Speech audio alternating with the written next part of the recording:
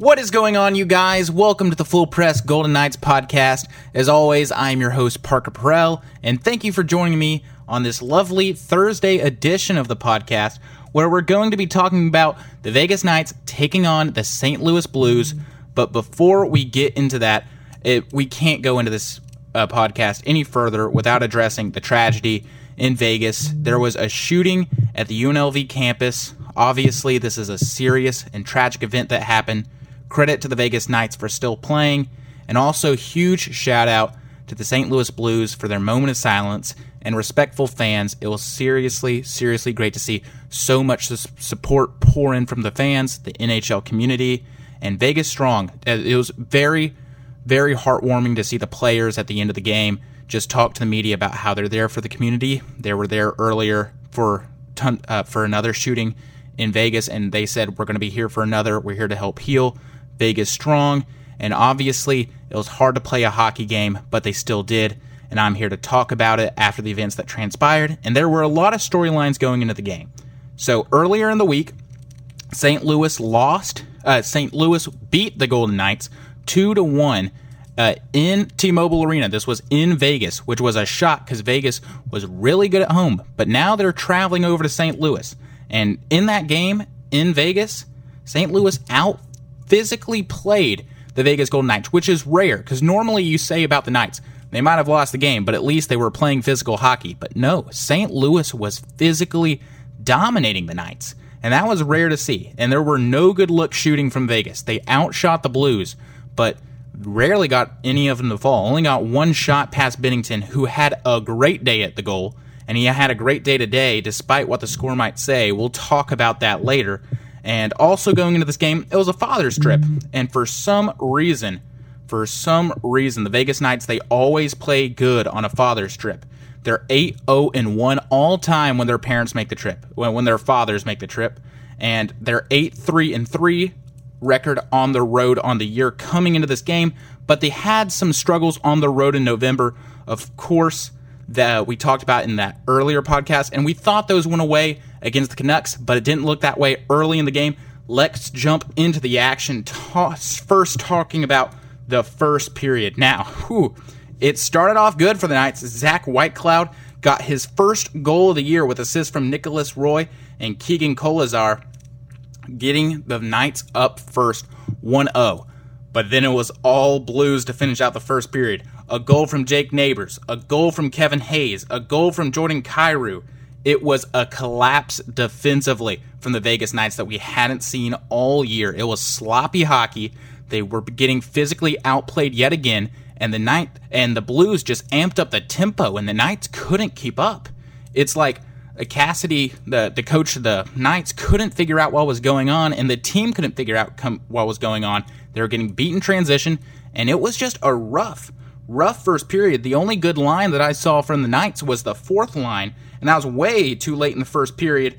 And I don't know what Cassidy said in the intermission between the first and second period, but I don't want to hear it, because it must have been pretty ear-tingling, as here's what happened in the second period. Goals from Eichel, Marchessault, Kolazar, and Amadio.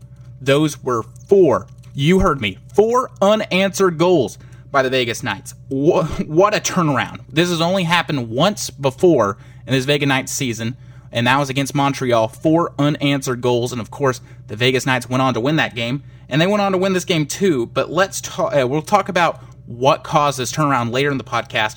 But let's move on to the third period, where it was mostly back to hard-fought hockey that we saw in the first time they met earlier in the week. But the only goal was an empty netter by William Karlsson, getting his 11th goal of the year, and that capped off a 6-3 rout. A 6-3 rout of the St. Louis Blues. It didn't look that way early. It did not. But they turned it around. And so at the conclusion of the game, down 3-1, the Vegas Knights had a 5-0 run and turned around the game. The stars of the game for Vegas has to be Jack Eichel, 1 goal and 1 assist, and then Keegan Kolazar. He had a great game. He was everywhere on the ice. When he was on the ice, he was a presence. You had to have somebody on him.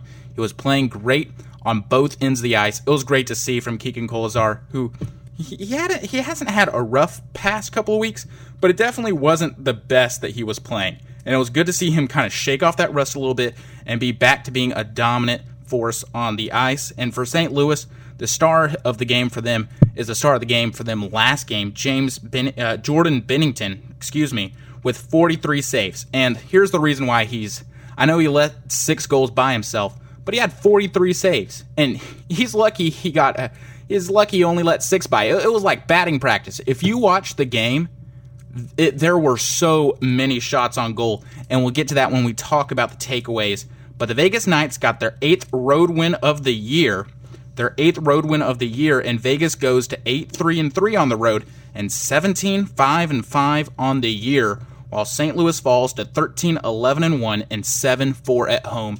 A good look, and a really good look for the Vegas Knights, especially late in the game. But going on for this game, every fan knows the right player in the right position can be a game changer. Put LifeLock between your identity and identity thieves to monitor and alert you to threats you could miss. Plus, with a U.S.-based restoration specialist on your team, you won't have to face drained accounts, fraudulent loans, or other losses from identity theft alone. All backed by the LifeLock $1 Million Protection Package.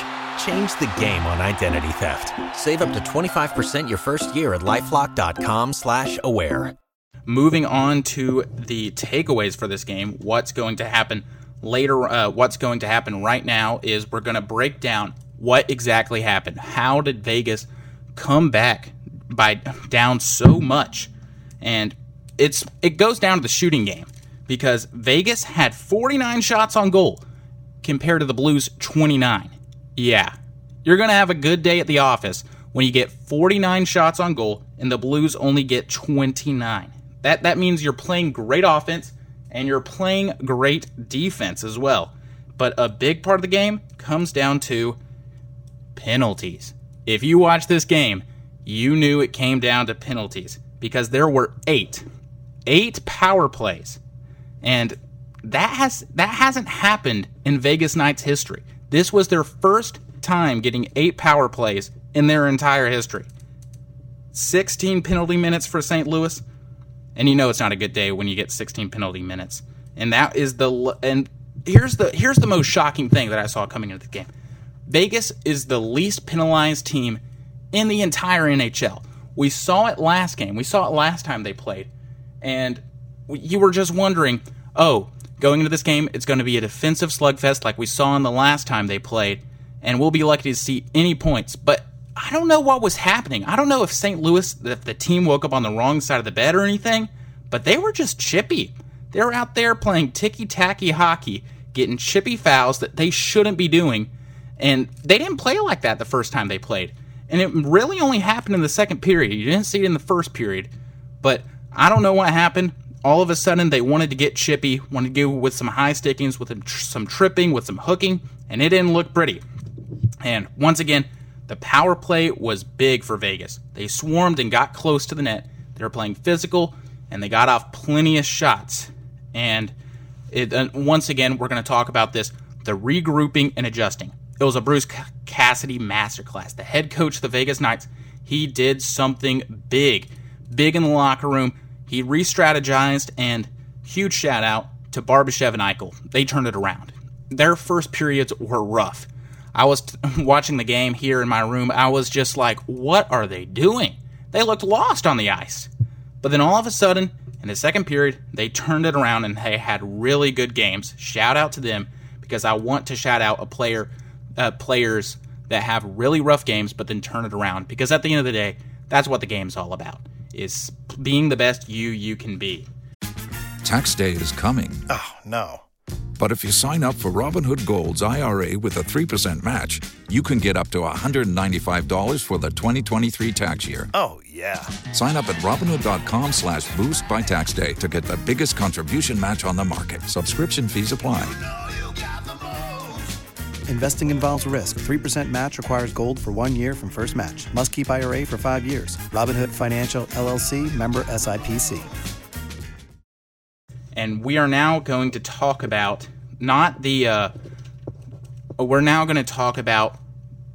the previews for the next games. After 2 straight games against the St. Louis Blues, we're going to talk about 2 straight games, not against the same team. We're going to do a double preview against the Stars and the San Jose Sharks, because I will not be here until Monday. We do not do episodes on the weekends, so I'm here to talk about both games. We're going to do this kind of back-to-back style. First, we're going to talk about the Stars, and then we're going to talk about the San Jose game. So let's jump in right into things, talking about the Stars. Dallas is 14-7-3 overall and 6-4 at home. They have a good home ice advantage, and you know who you want to watch out for? It's Joel Pavelski. 24 points, 11 goals, and he's an all-around stud. And you got to watch him. You have to watch him on the ice, because he is one of those players where if he disappears, you don't want to see him when he reappears, because he's about to get a shot. He is one of those players who is lethal on the ice. You also got to watch out for Jason Robertson.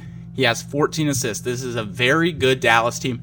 I know with the Vegas Knights, they have a really good record, but Dallas and Vegas fans, they might look past the 14-7-3, but that's still a really that's a really good team. That is a really good record. I've seen a lot of people just shun the Star, get a little cocky with the Vegas Knights record, but the Stars, they're 14-7-3. That's a really good hockey team.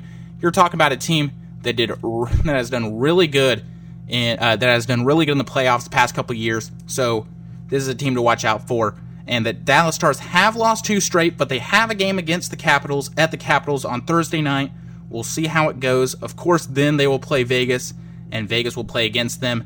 And let's talk about how Vegas will do up against them. Vegas, they've recently struggled on the road in November. We touched up on that earlier, but still, they are 8-3-3 on the road overall. And coming back to this past game, they look to be having a lot of fun out there.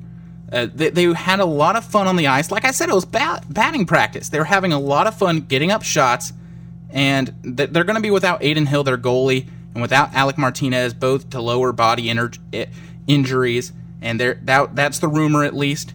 With Alec Martinez, Aiden Hill will not be there. Those are huge losses to the Vegas Knights team. But Vegas, if they continue with their offensive ability that they've had so far, they're going to be a tough team. They are going to be a tough team to beat. And I have Vegas coming out on top, but this is going to be a game to watch. If you're not doing anything on Friday night, watch the Vegas Knights.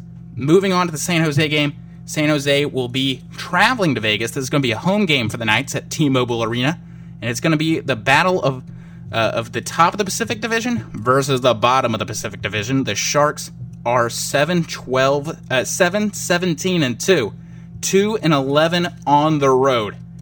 Yikes, not the best look. So who do you want to watch out for on the Sharks? Thomas Hertl. He does everything for the Sharks. 21 points, 7 goals, and he also leads the team with 14 assists. So if you're able to bottle up Hertl, you're basically bottling up the entire Sharks scoring capability. So that should be the Vegas Knights' target of the game. So what does Vegas need to do in this game? They need to not underestimate the Sharks, because the Sharks are playing their best hockey they've played all year round. I know it might not look like that, because their record still is 7-17-2. But if you've been watching their games, they've been getting better each time they've played. And but that said, the Vegas Knights, I still have them winning this game, because they're a good stout team. They have great coaching, and they are just better in all facets. But that said, the Knights shouldn't look past the Sharks, because they have been getting better. But I just trust the coaching, I trust the strategy, I trust the players more than the Knights. But that said, I still think the Knights win by a comfortable margin. But I think the Sharks hang in there and prove they can fight. But anyways, that's going to do it for this episode of Full Press Golden Knights. As always, I'm your host, Parker Perel. Thank you so much for joining in, and we'll see you next week. Make sure to watch those games. I'll be right here to recap them. Don't go anywhere. We'll see you next time. For the ones who work hard to ensure their crew can always go the extra mile, and the ones who get in early so everyone can go home on time, there's Grainger, offering professional-grade supplies backed by product experts, so you can quickly and easily find what you need.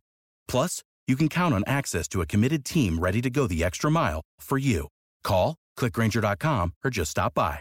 Grainger, for the ones who get it done.